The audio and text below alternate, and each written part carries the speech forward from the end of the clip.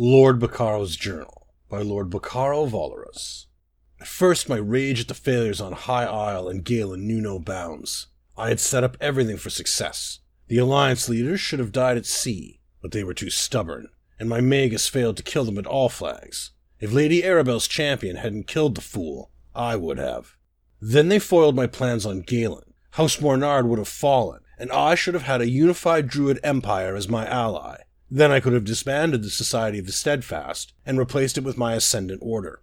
The Magus was too arrogant, Archdruid Orlaith too hesitant. I cannot allow others to fail me again. A new Druid King must rise to fulfill the prophecy and claim the sacred regalia. I always intended this moment. It's my blood heritage, after all. I am the lost living descendant of Druid King Khazarian. Through my mother's bloodline, the legacy of the Bretons is mine to claim. I would have been content to let Orlaith rule for a time, while I consolidated power and formulated plans. But she was too weak. I see that I must step forward now. I must replace the corruption of the Ruby Throne with the purity of the Ivy Throne, as nature demands. When I claim the regalia and awaken the true power of Mount Firesong, I will bury the current order in fire and ash, and from those ashes a new order will rise, not of brittle rubies and stone, but of ivy and vines and roots that entwine and grow and spread. A new green age will dawn, nourished on the blood of the old.